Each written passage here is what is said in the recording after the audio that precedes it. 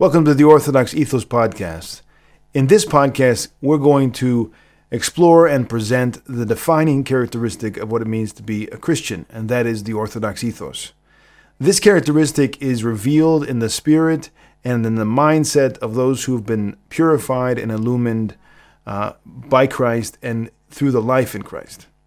In their enlightened faces, we come to see the human person and the world anew, free of demonic distortion.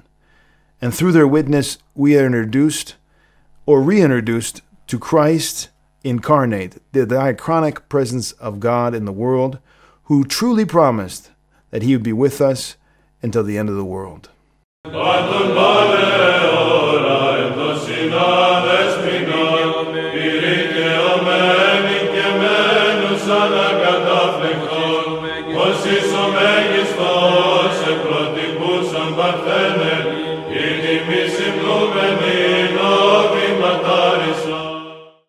It is so good to have you with us today on this journey, this exploration of the way of being in Christ.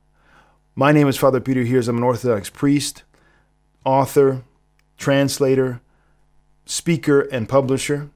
I'm speaking to you from my home in a Greek mountain village outside of Thessaloniki, where I've been living for the last 20 years since coming from America in 1998.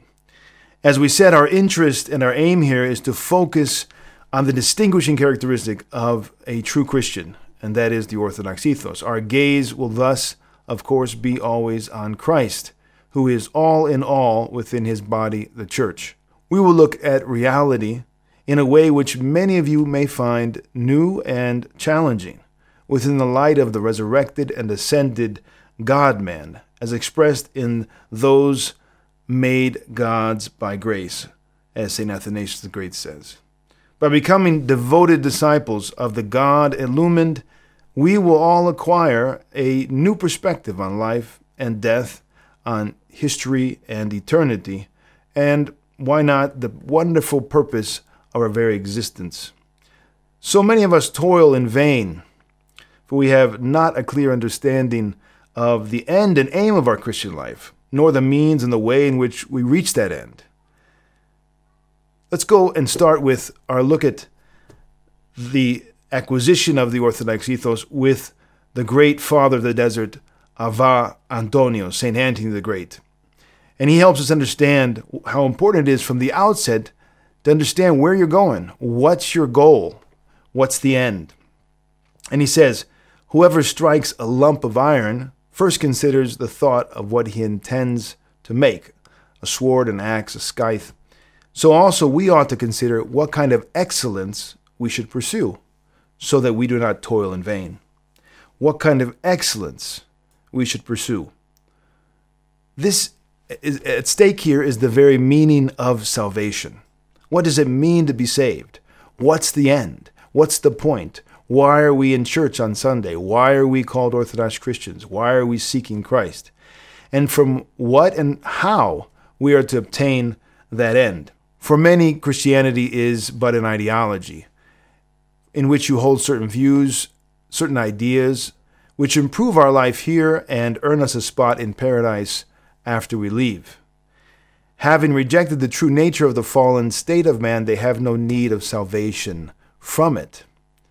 However, even among the right-believing Christians, it is thought that it is enough just to hold correct beliefs, as if they are an end in themselves. As if recognizing reality, that's what our faith is when we confess it, we're recognizing the reality of who God is and what the world is, as if recognizing this reality is equal to an ontological change, as equal to salvation itself. That's not the case. The commandments are given in order to be put into practice.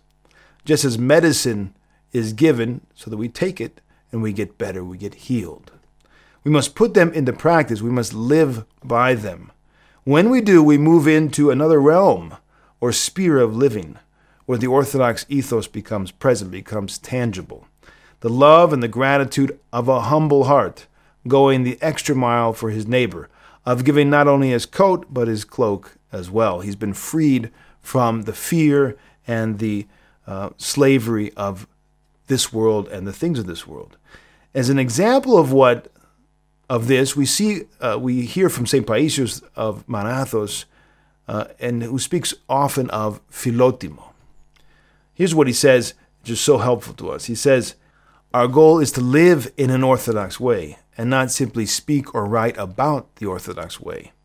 Those who have Philotimo, because they move within this heavenly sphere of doxology, they joyfully accept their trials as well as their blessings and glorify God for them.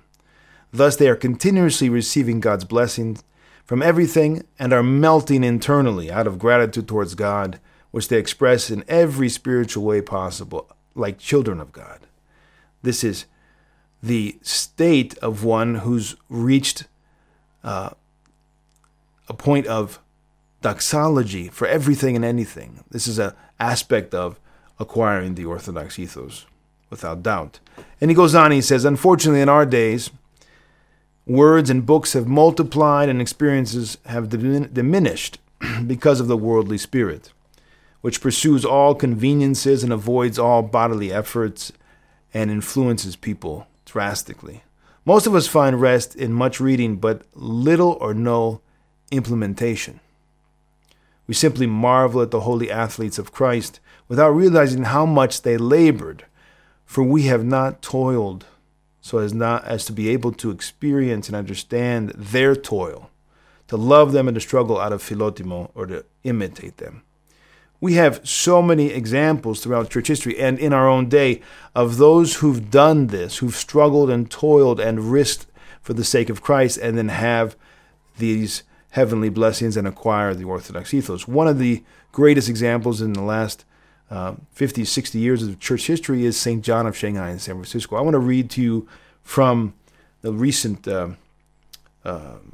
post that we made online, which presents an amazing event in the life of St. John and teaches us the stance of one who's acquired the Orthodox ethos.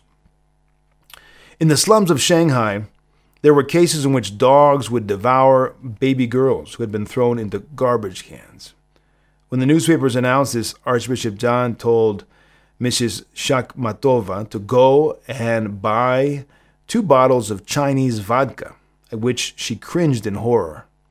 But her horror increased when he demanded that she accompany him into those very slums, where it was common knowledge that grown-up people would be murdered. Fearless as ever, the young bishop insisted on going there, walking through dark alleys in the worst neighborhood. She recalled what horror seized her heart when they, in the darkness of night, walked and encountered only drunkards, shady characters, and growling dogs and cats. She held the bottles in her hands, followed him with trepidation, and suddenly a growl was heard from a darkened, drunken man sitting in a dark doorway, and faint moan of a baby was heard from a nearby garbage can. When the bishop hastened towards the cry, the drunken growled in warning. Then the bishop turned to Mrs. Shakhmatova and said, "Hand me a bottle." Raising the bottle in one hand and pointing to the garbage can with the other, Blessed John, without words, conveyed the message of the proposed sale. The bottle ended up in the hands of the drunkard, and Mrs. Shakhmatova saved the child. They say that night he returned to the orphanage with 2 babies under his arms. This fearlessness, however, had not been acquired without a deep inner struggle. And this last line is the key. Without a deep inner struggle. This is what St. Paisios was talking about. This deep inner struggle precedes all of the great acts of virtue. This deep inner struggle is a state, a way of life. This deep inner struggle is what we have to all put ourselves through if we're going to make progress in acquiring the Orthodox ethos, the Orthodox way of being in Christ. When one has the Orthodox ethos, it's apparent. The result is not only in good works or moral behavior or enlightened ideas. It's not about being a good person. Much more than that. It's not the acquisition of some or even many virtues. Rather, it's the acquisition of the Holy Spirit himself, the grace, the divine energies of God, which regenerate and make holy the whole man, not just one aspect of him. We have an example of our own day, a great elder who just reposed, Elder Ephraim of Philotheo in Arizona. And those who had the blessing to meet him in this life will testify that the impression that was made upon you was not that he had a wonderful way of speaking or bright ideas, or he was very good teacher or an organizer or a brilliant anything. What made an impression on you was everything about him. The whole man had been sanctified. The way he spoke, the way he walked, the way he talked, the way he sat, the way he looked. Everything about him made an impression on you, because it was not just about, he had not just acquired a few of the virtues, but the Holy Spirit had taken up abode in this man of God, and therefore everything was a sweet aroma. His eyes and his look at you, the way he looked at you, his words, everything spoke of heaven. And this is an example that we have in our own days of what all of the saints who made progress in purification, illumination, and glorification underwent and what they became. This is the characteristic of a saint, far beyond what many say today. Many people talk about saints today, and I fear as we go forward, we're going to have many who are not like this in this description be called saints, be called glorified, and under the influence of moralism, legalism, and religiosity, we're going to mistake sanctity for something that's of this world. So let's pay attention here. This is not about becoming bright or becoming moral or becoming a good person. It's about total transformation, transfiguration, regeneration of every aspect of the human person. Before we end for this episode, I want to read you as another witness to this from the life of St. Anthony, and we can close with St. Anthony's witness as we opened with him.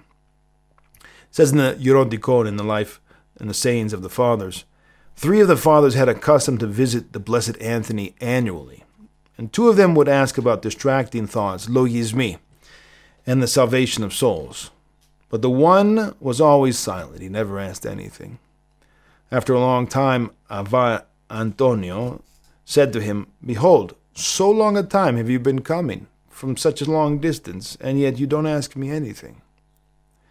And he answered, saying to him, "It is enough for me only to see you, Father." This is the fruit of the cross.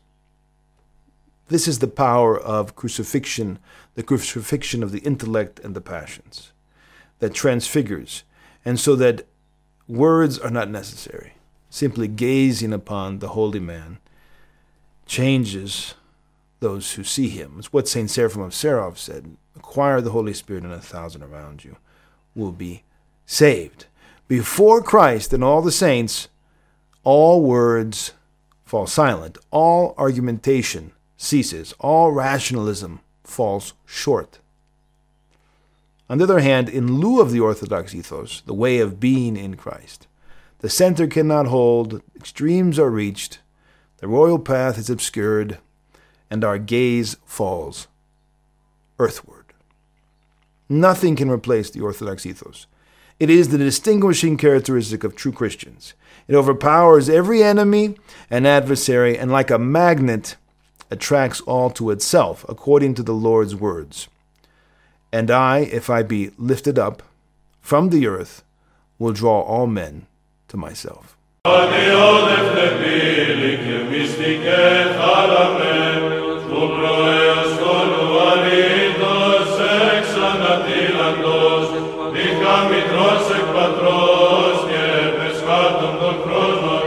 Extubima clarissa